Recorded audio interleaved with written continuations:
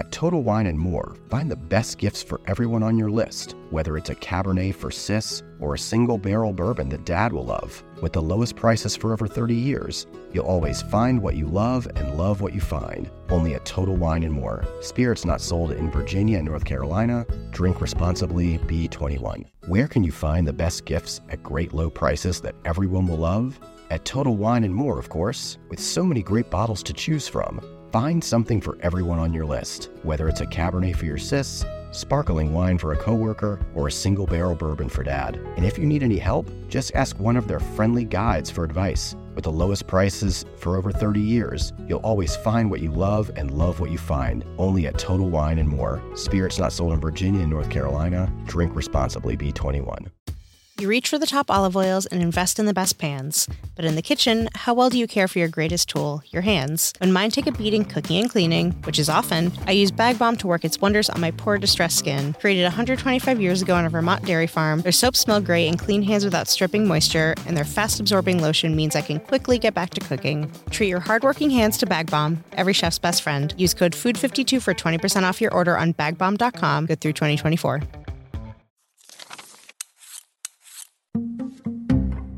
Hi, I'm Kristen McGlory, lifelong genius hunter. For a decade, I've been unearthing the recipes that have changed the way we cook. Now, on the Genius Recipe Tapes, we go behind the scenes with the geniuses themselves. This week, I sat down with Erin Jeanne McDowell, our resident baking wizard at Food 52. She's also the star of our hit YouTube series Bake It Up a Notch and the author of now 3 joyful, encouraging cookbooks on baking. As the mind behind the book on pie, Erin is known as a phone-a-friend whenever crusts are slumping or fillings are misbehaving. So, with pie season peaking this week, we wanted to hear her most asked pie questions and the advice she gives to fix them. But because her newest cookbook is savory baking, we also wanted to talk about how Erin gets the fluffiest dinner rolls and what she does with all of those Thanksgiving leftovers too. All of these classic Erin pep talks are in this episode for you to enjoy while you're prepping your own pie dough or plane, train, and automobiling to see family and friends. But first, let's hear from Erin about a feeling from her childhood that she has been chasing in her recipes since then.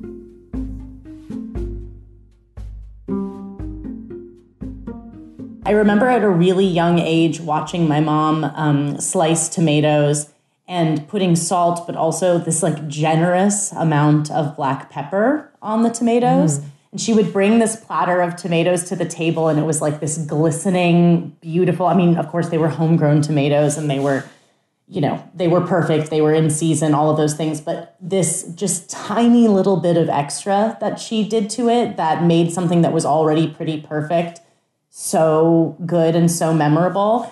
And I actually think for a lot of my career, I've kind of been chasing something that's simple, that's so good. And I just remember it. And I think about it a lot that, she could have just sliced the tomatoes and put them out for people to build sandwiches or whatever we were having that day. But instead, she put in that little bit of extra care to it. And that's something that I think about a lot when I'm in the kitchen, both the simplicity and that like putting that little bit of extra care in something that you're doing to just make it extra special.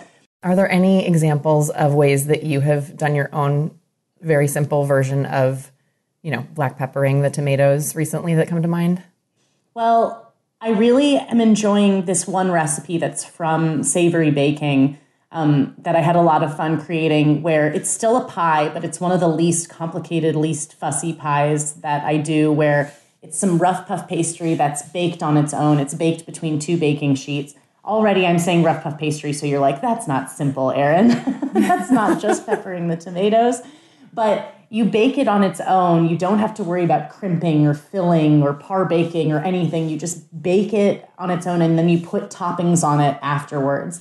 And I really remember that the amount of satisfaction that everyone got from eating it was as much as if I had made a much more labor-intensive pie. So even though it still has a bit of effort in it, it was a really fun way to kind of deconstruct something that normally is many more steps and much more difficult, but this still delivers that same result. And it was really, really satisfying and and a similar black pepper sort of vibe. I really love that because it takes any questions that you might have about, okay, was this the right amount of filling? Was my, bottom crust done enough? Did I part-bake enough?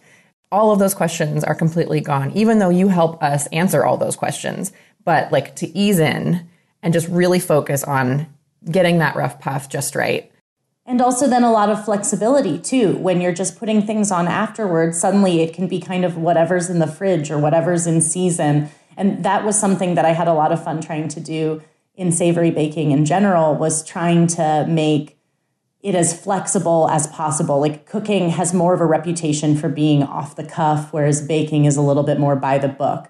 But I think that savory baking really is the perfect intersection of both, where you might still have to respect some of the baking rules, but you can customize things so easily to suit your taste, suit your preferences, and suit what's seasonally available, readily available, on sale at the market that week or in the grocery store that week, all of those things so that you can just be making, exactly what it is that you want to make.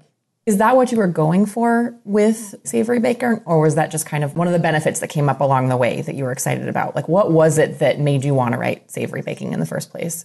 Well, as you know very well, I have wanted to write this book for a very long time. I'm really passionate about the savory side of baking for a few reasons. And one is that I think that there's a lot of flexibility and creativity to be found.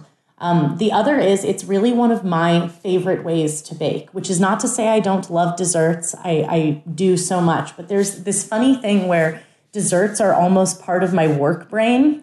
And when I get to bake and bake in a savory way, I feel more like I'm baking for fun. It doesn't feel as much always like that work side of my brain. And I started noticing that in my spare time when I had to bake for family and friends, or when I was baking for colleagues even. I remember I went to the Cherry Bomb Jubilee one year, and there were going to be so many wonderful people there, and I was supposed to bake something. And I found that I was always skewing to the savory side when I had the choice. And that's what I call in the book my salt tooth. And my salt tooth is really the reason that I wanted to write this book, because it's one of my favorite ways to bake. I love eating these baked goods. And I have, obviously, my last book, the book on pie, I have a very deep personal connection to pie. And that is 100% just, it's a very big part of me.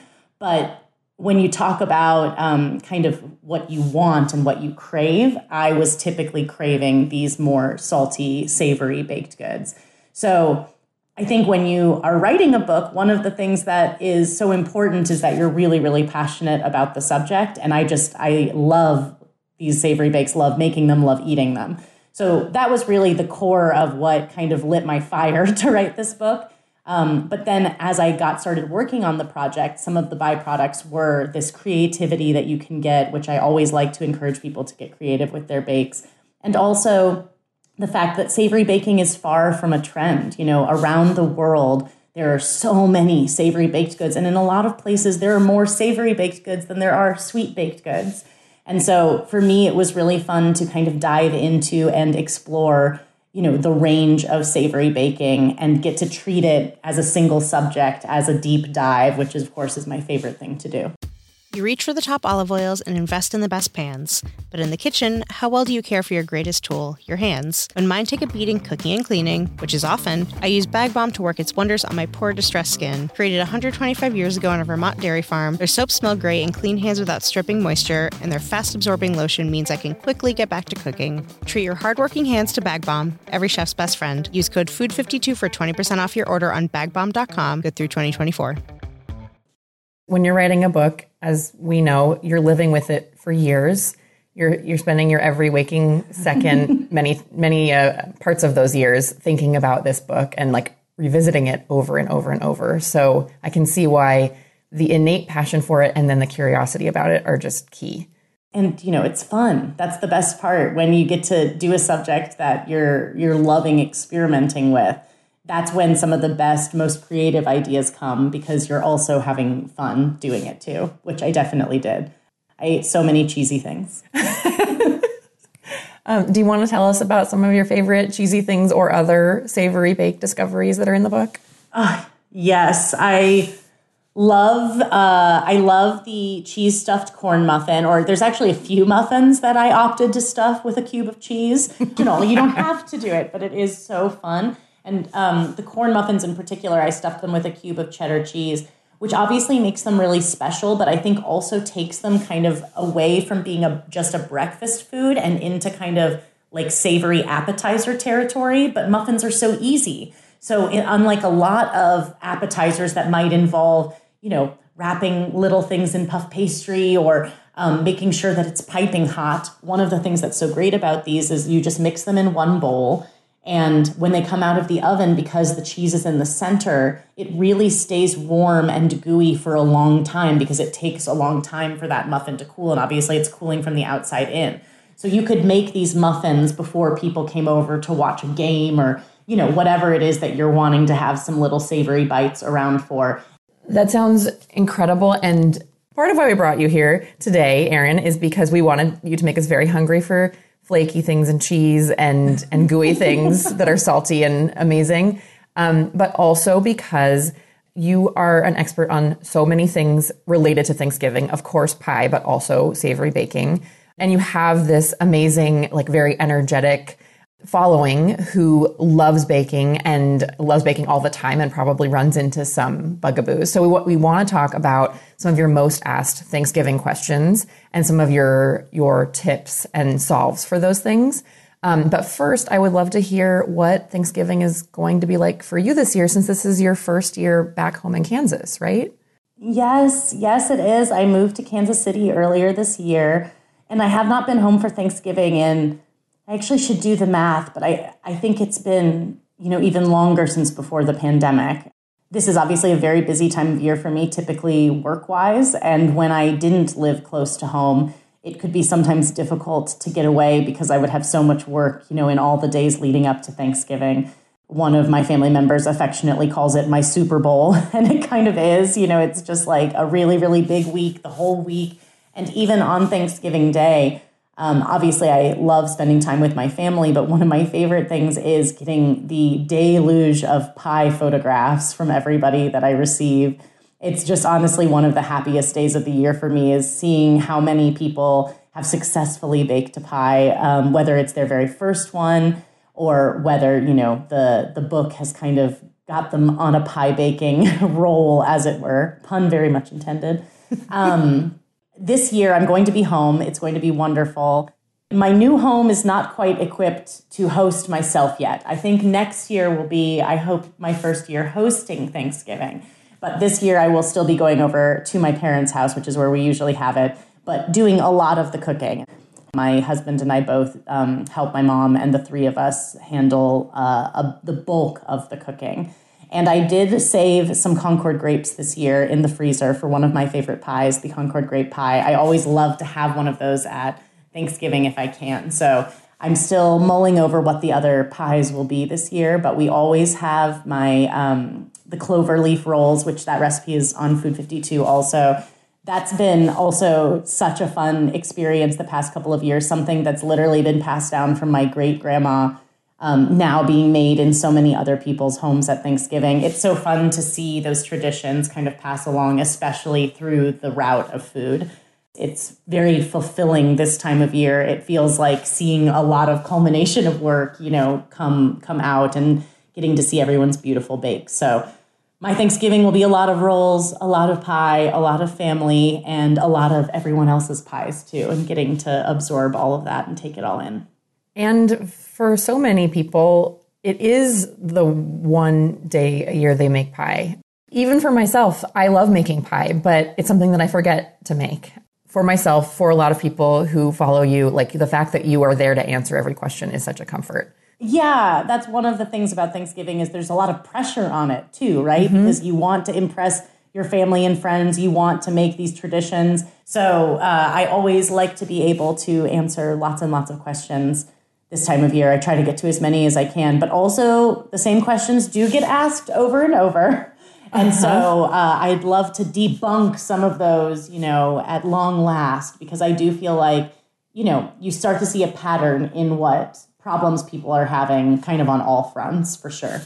Well, should we get into it? I'm ready. Let's debunk. Okay, so we polled your audience for what savory bake they were most excited to tackle for Thanksgiving this year. And the thing that most people were jumping for was... the Parker House rolls. I love a Parker House roll. Can you share what you think defines a Parker House roll and what are some of maybe the most important tips that you would want people to know to have success? It was, originated from a place called the Parker House Inn, I believe. And it is a very light, fluffy, buttery roll. And the original Parker House rolls were kind of formed to be flattened out, brushed with butter, and folded over. So the idea was when it arrived to you warm at your table, it was already pre-buttered, essentially, and it was this very delicious, soft roll. That really encapsulates what people love about it so much, is the soft, the fluffy, and the buttery. So in my Parker House roll recipe, I do include a variation in savory baking to do the traditional folded roll because it is very yummy. So I encourage people to try that. It's also really nice to do that with like an herb butter or something to kind of flavor that butter that's on the inside. But my favorite way to make them is actually just as a round roll because the fluff to crust ratio is at its maximum. So the other key, I think, to like the most perfect Parker House rolls is a thrice butter basting. Not once, not twice, but 3 times. Giving them a little bit of melted butter on the top end of baking, about halfway through, brushing them one more time, and then when they come out of the oven, giving them one more brush. These, because they're fluffy, are not going to have the butter on the inside, so giving them a little bit of extra butteriness on the outside, I think, makes them extra special. And what does buttering them at the beginning, middle, and end do? Does it just kind of deepen the butteriness, or does it do other things in the bake? Yes. So for one, it does promote a small amount of browning, but butter doesn't have the same capability to brown something that an egg wash does because there's so many more proteins in that egg wash that are going to brown more evenly over the surface where it's brushed. Obviously, also, butter is very soft and liquid, so it has a tendency to melt down the sides even when it's already melted. It doesn't like to stay on something rounded. So brushing it a few times during baking is going to contribute to some browning, and it's going to add flavor. The butter that was on the top is also going to help promote that little bit of crust. So when we add some a little bit at the beginning of baking, then it kind of starts to dry out and brown a little bit. Then we add a little bit more halfway through. It does the same thing. Now, the butter on the back end that we put when it comes out of the oven, that's just for flavor and enjoying that like extra little bit of butteriness. And for anybody who doesn't necessarily want that greasiness at their table, they could maybe skip the final brush of butter because the rolls will be more dry if you don't do that. But, it just sort of depends what you're doing. It's certainly not required to baste 3 times, but this is one time that I typically do. You don't have to do all 3, but when you do all 3, it's a special occasion. I feel like Thanksgiving is a special occasion. Mm-hmm. Definitely. And then, of course, optional, maybe not optional, buttering at the table too. Once you tear them open and you've got this steamy, fluffy roll. And I really like these rolls because they are actually not as intimidating as I think people might think. The real key that is helpful for people understanding is that this is an enriched dough. Enriched doughs mean that they have something like butter or eggs or milk in them. And those are usually the things that are responsible for making something so light and fluffy. So also think about like challah, how we've got that fluffy, beautiful texture, or brioche. These are very enriched doughs. And enriched doughs take longer to rise. So the main thing to remember is that these Parker House rolls are very simple. You're going to get them into the pan way quicker than you think. But you need to allow enough time for them to rise, or they're not going to be as light and fluffy as you'd like for them to be. And the good news is, if you put them in a warm place, if you've got your oven on and you just kind of keep them near there, it's going to go pretty quick. But I always like to bring this up, especially because as we near the colder months of the year, at least in some places in the country and world, an enriched dough can sit on your countertop for a very long time if the temperature is really cold, because it will really take its time to proof and ferment and get that light fluffiness. So my best advice is always to let them rise until they appear visibly puffy. And I know that seems like it might be a difficult thing to identify, but with these Parker House rolls, it's pretty easy because you bake them in a pan. And when you first put them in the pan, they will not be touching. Towards the end of rise time, they're going to be touching. So that is going to be kind of your sign like, okay, they've risen enough. Now I can bake them. And then, of course, they rise even more in the oven and they completely grow together and become these delicious sort of pull apart roll situation. Oh, man. And then get the little, like, the side channels that don't brown that are just so soft and feathery. My favorite. It's sort of like how brownies, you want all edges. On Parker House rolls, you almost want all side piece, right? Yeah. I feel like I have to make Parker House rolls this year. I hope that you do, and I hope that you love them, and they will make the best leftover sandwiches if you have any left over. Yeah, more reason to double up the recipe. So, big topic, pie. And this one, we were brave and asked the audience what was their biggest problem, and it was like almost equally split. There are lots of things that can come up with pie. So I feel like to do it justice, we should share your best tips for each of these. Because you can save us from all of them. I know that pie is scary, and I think that that's one of the interesting things is you were right. It was split like 33%, 33%, 33% almost of what people wanted. Okay, so one question that I get a lot is about crimps holding their shape in the oven. People take all this time to make a beautiful edge to their pie, and then they bake it, and they feel like the crimps just disappear. So a few different things. The one thing is I always like to leave an excess amount of dough around the outer edge, about a half an inch of extra dough. Whether you're doing a single crust pie or a double crust pie, leave that half inch of excess and then tuck it under itself all the way around. This gives you more dough around the outside edge, which not only makes it easier to crimp because you're physically working with a little bit more dough, it also just kind of gives you the help and support of a little bit of weight, and gravity helps in this case that you have more dough and it just is going to hold its shape better. I also would encourage people, if you want really sharp crimps, to do what they sometimes call a double crimp. And all that means is when you're done crimping, go back and do each one again, because touching it again and making them really pointy and sharp is going to give you the best chance of them holding in the oven when they're baking. And also just make sure that you chill that pie really, really well, because when it goes into the hot oven, the dough, obviously, if it's already warm or close to room temperature, it's going to be so much more prone to softening and melting and not holding its shape. So if you want really nice shape, make sure it's nice and chilled. I like to say like at least 30 minutes before I bake it, and make sure your oven is nice and preheated and you haven't been opening the door a lot, and that should help. Got it. And are some of those tips also applicable to one of the other issues? The one I'm thinking of is butter seeping out. I run into that problem a lot when I'm baking in other, my family's done a lot of Thanksgivings at Airbnbs. And so a lot of Thanksgivings were with different equipment, different ovens. And I feel like my most common personal problem was butter leaking out and like burning on the oven floor. Yes. And everybody hates this because it also, when the butter melts out, you typically end up with a firmer crust that's a little bit more cracker-like. It's not so much that it's tough, but it isn't tender like we want a pie crust to be.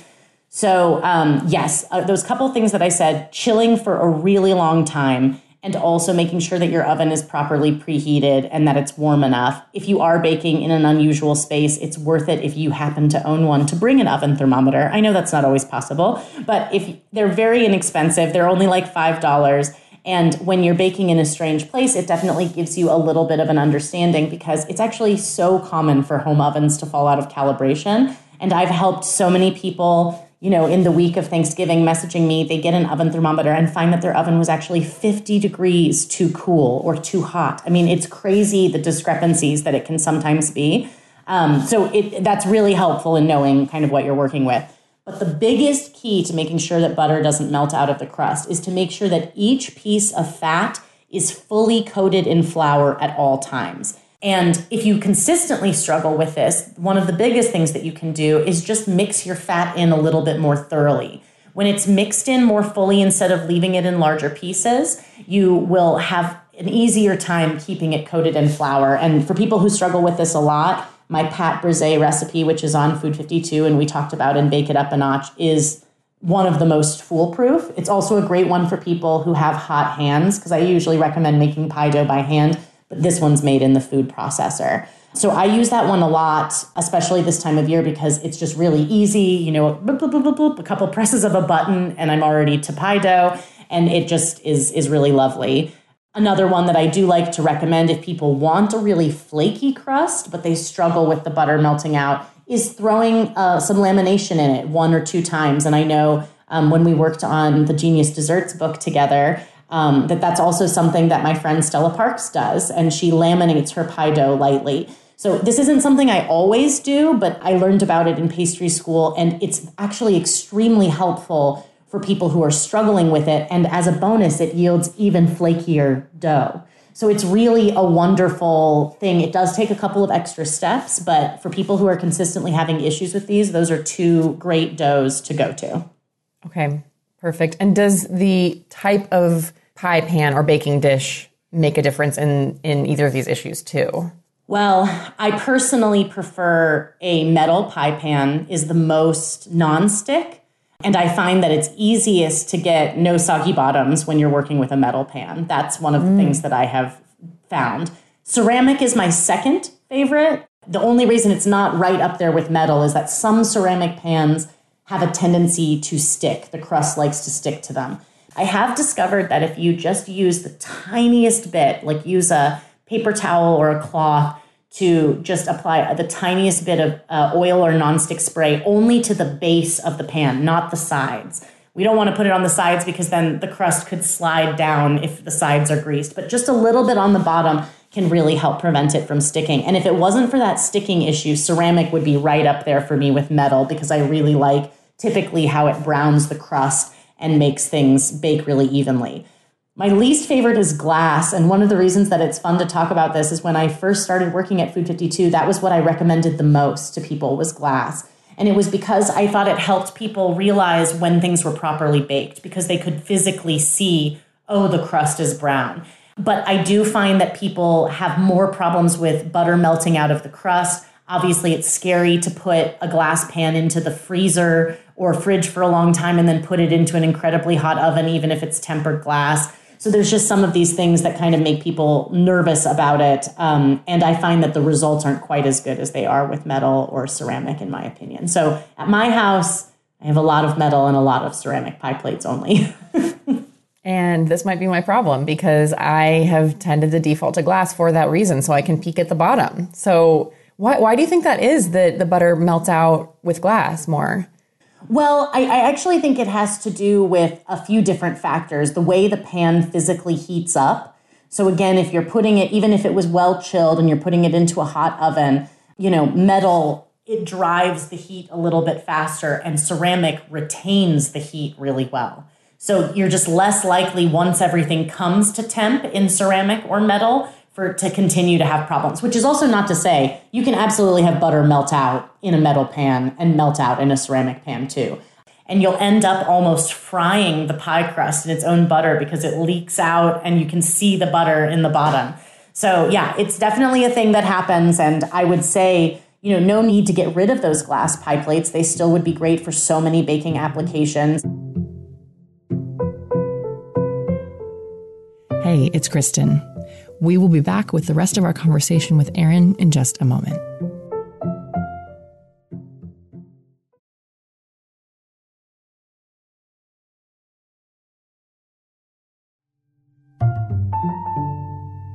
And we're back with Erin Jeanne McDowell, who just came out with her newest cookbook, Savory Baking.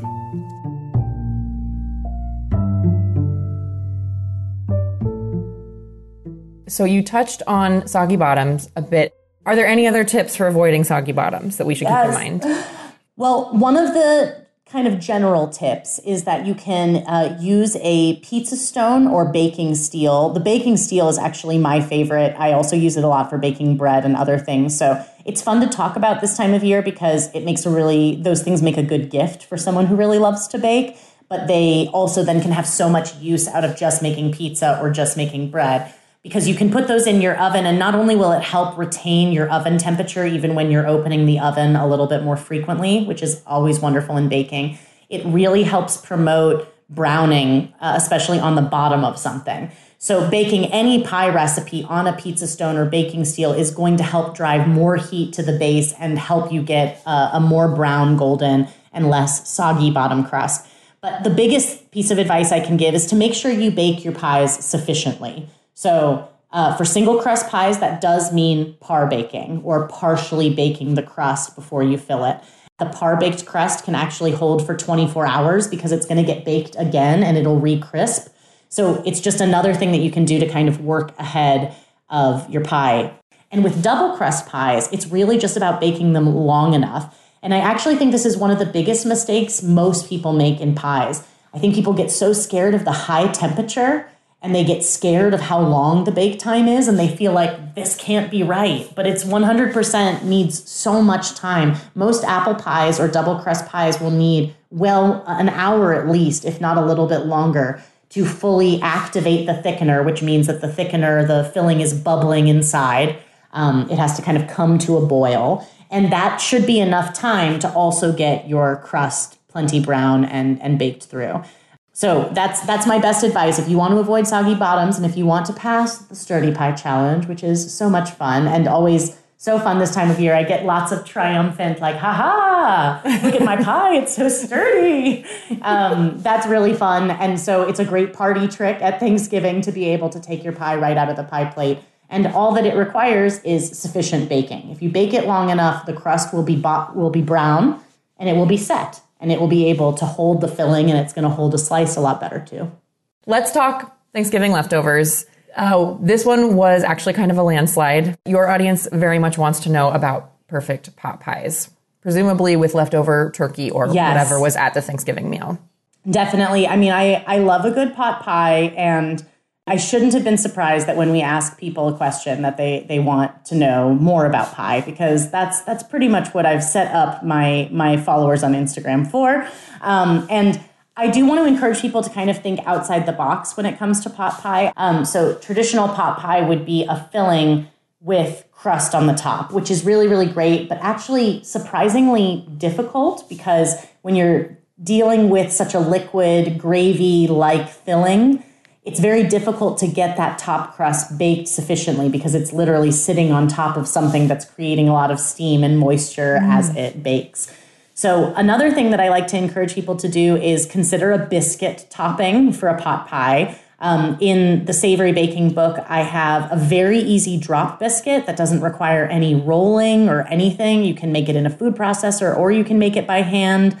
It's just very, very flexible. And I like it because if you add a little less moisture to it, it's more crumbly and streusel-like. And if you add more, it's a little bit fluffier and cobbler-like a savory cobbler situation. On Food 52, I have a recipe for a very beautiful double crust chicken pot pie that is made in a springform pan. It's very impressive, but still a very simple, basic pot pie in the scheme of things. And it's really delicious, obviously, with turkey. So I think that there's a lot of different great ways to do pot pie. And again, remember that you can customize them completely. The other recipe that did not win in the landslide, but still I think sounds so delicious and exactly what I want for the day after Thanksgiving. Can you tell us about that one? Yes, this is my recipe for thick, chewy noodles for soup. And so I was trying to say, would you rather learn to make pot pie or would you rather learn about these thick, chewy noodles that would make the best leftover soup? What I love about this recipe, during the pandemic, when a lot of people were really into making sourdough and were really into making banana bread and all those kinds of phases that people went through during the pandemic, I was making a lot of homemade pasta.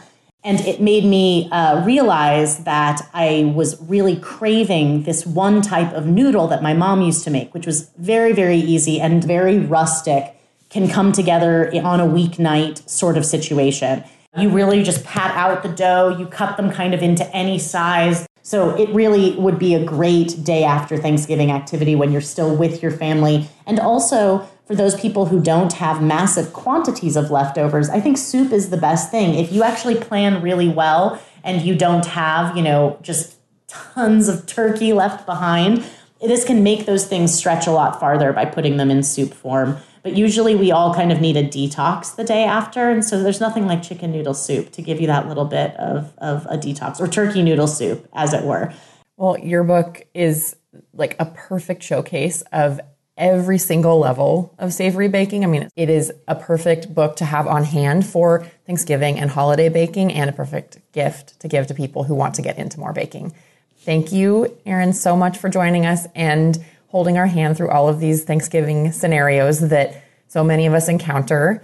We will be more prepared this year. Of course, my pleasure. I'm so happy to help everyone with what ails them this time of year, because it should just all be about cooking together, eating together, and having a great meal. And whatever route you take to get there, it shouldn't be filled with stress. It should just be filled with joy. Thanks for listening. And my thanks to Erin Jeanne McDowell for sitting with me for this episode. You can order your copy of her newest book, Savory Baking, at the link in our show notes. This week's episode was put together by me, Kristen McGlory, executive producer Harry Sultan, and with post-production by Crutchphrase Studios. If you have a favorite thrice buttered recipe, I would love to hear about it at genius@food52.com or by tagging me on Instagram @McGlorious. And if you like the Genius Recipe Tapes podcast, the very best thing that you can do to support us and to help other people find the show is to take a moment to leave us a 5-star rating and review. Or just send this episode to someone who could use a pie pep talk right about now. Thanks so much. Talk to you soon.